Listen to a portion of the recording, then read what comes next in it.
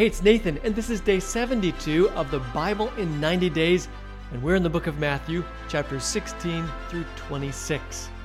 Chapter 16 tells of the religious leaders again demanding a sign, which Jesus rebuked, ending with, "A wicked and adulterous generation looks for a sign, but none will be given it except the sign of Jonah." Then, while crossing the lake, Jesus warned his disciples, "Be on your guard against the yeast of the Pharisees and Sadducees." Though the saying initially puzzled the disciples, they finally came to understand that Jesus was referring to the teaching of the Pharisees and Sadducees. Next, we find Jesus in a conversation with his disciples about his identity, Peter declaring, "You are the Messiah, the Son of the living God."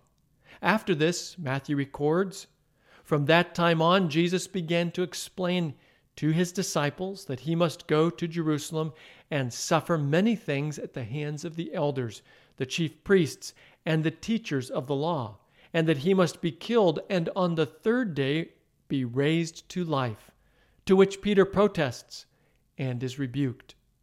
Jesus then warns the disciples to take life seriously. The Son of Man is going to come in his Father's glory with his angels, and then he will reward each person according to what they have done. Chapter 17 records what's termed the Transfiguration, an important moment in Jesus' ministry when, on a mountaintop and accompanied by just 3 disciples, Peter, James, and John, Jesus was transfigured before them. His face shone like the sun, and his clothes became as white as the light.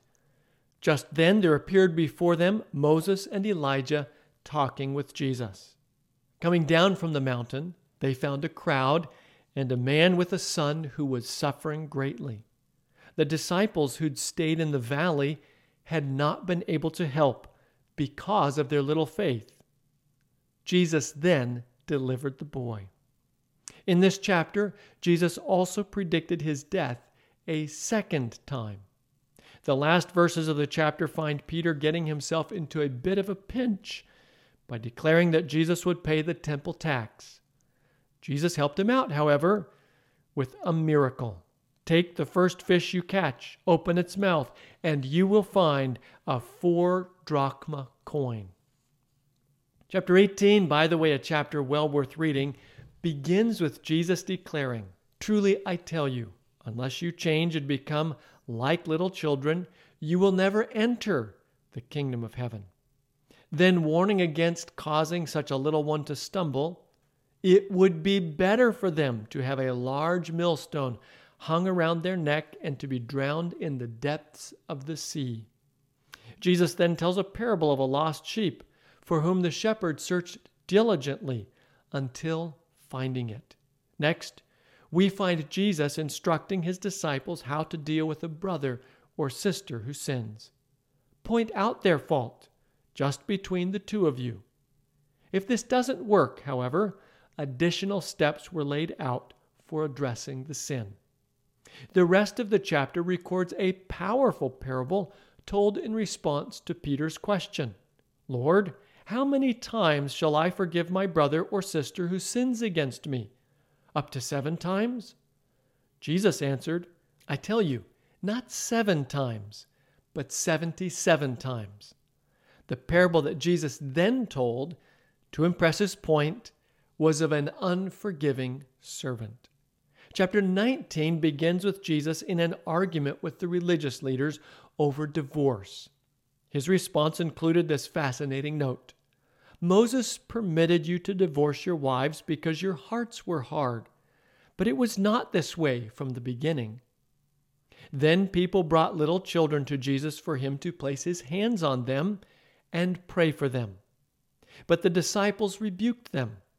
Jesus said, "Let the little children come to me, and do not hinder them, for the kingdom of heaven belongs to such as these." When he had placed his hands on them, he went on from there. The rest of the chapter records an encounter between Jesus and a wealthy young man who approached Jesus with a question. "Teacher, "What good thing must I do to get eternal life?" Later in the exchange, Jesus replied to his disciples' astonished question, "Who then can be saved?" Jesus looked at them and said, "With man, this is impossible, but with God, all things are possible." The chapter ends, "Many who are first will be last, and many who are last will be first." Chapter 20 begins with the parable of workers in a vineyard. In the parable, workers are hired at several different times during the day, some for just the last hour. But each one of them also received a denarius. In response to those who'd worked the whole day, the landowner replied, in part, "Don't I have the right to do what I want with my own money?" And Jesus concluded, "So the last will be first, and the first will be last."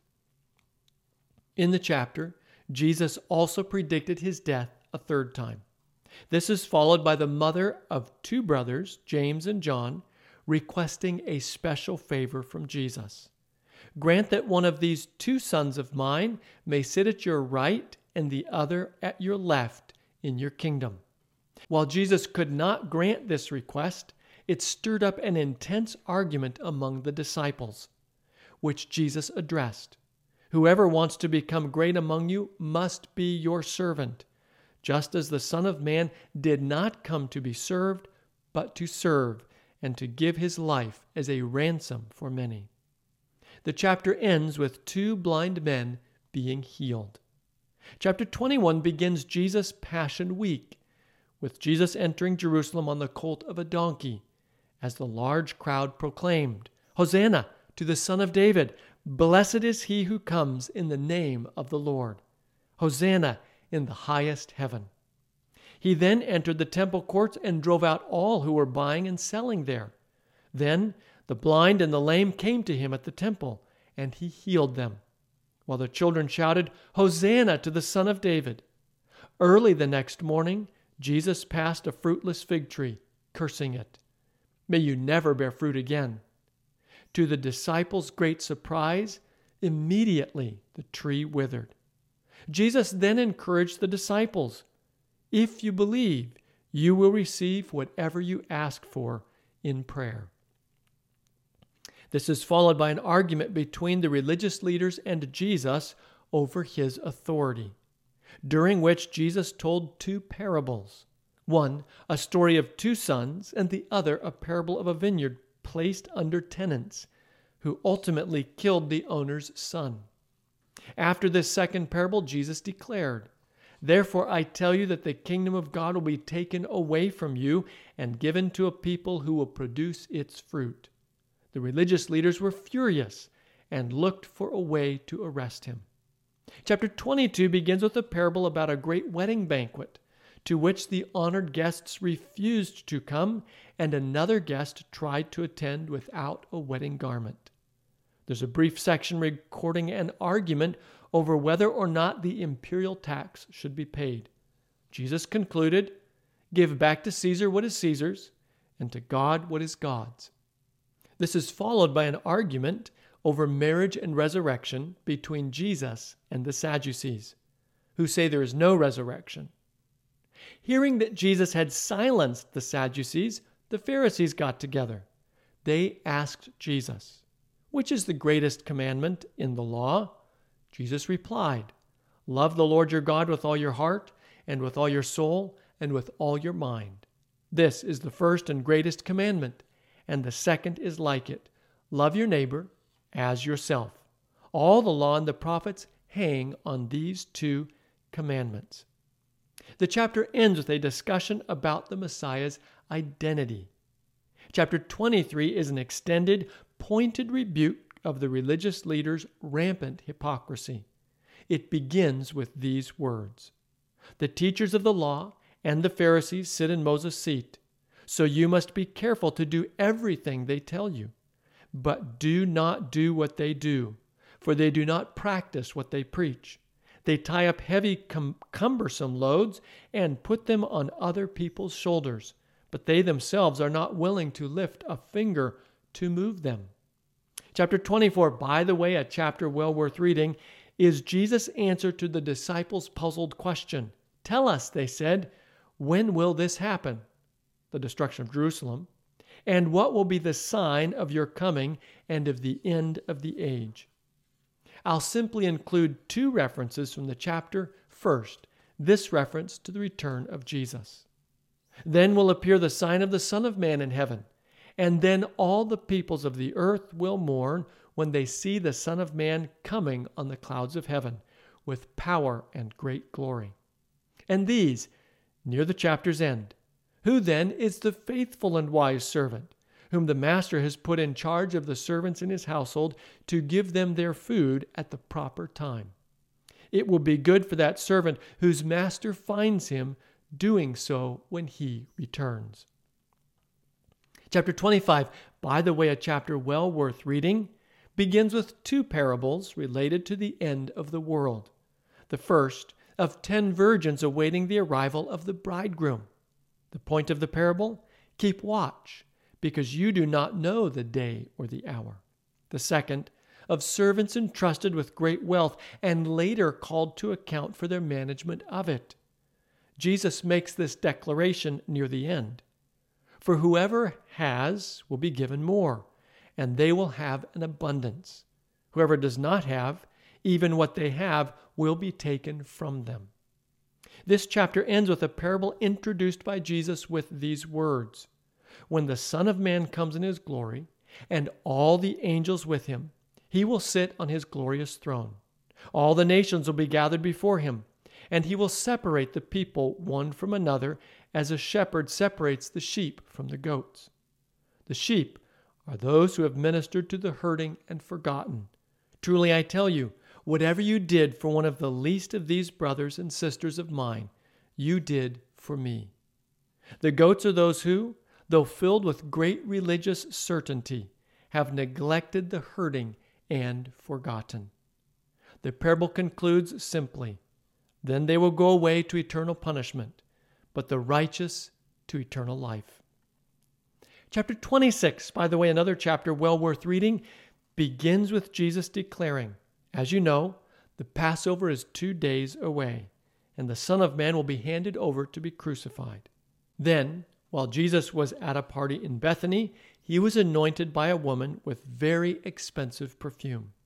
This draws a strong rebuke, to which Jesus replied, in part, when she poured this perfume on my body, she did it to prepare me for burial. Truly I tell you, wherever this gospel is preached throughout the world, what she has done will also be told in memory of her. Judas then leaves the dinner to make arrangements to betray Jesus and received 30 pieces of silver for the deed. We then find ourselves at the Last Supper where, during the meal, Jesus took bread, and when he had given thanks, he broke it and gave it to his disciples, saying, "Take and eat. This is my body." Then he took a cup, and when he had given thanks, he gave it to them, saying, "Drink from it, all of you. This is my blood of the covenant, which is poured out for many for the forgiveness of sins.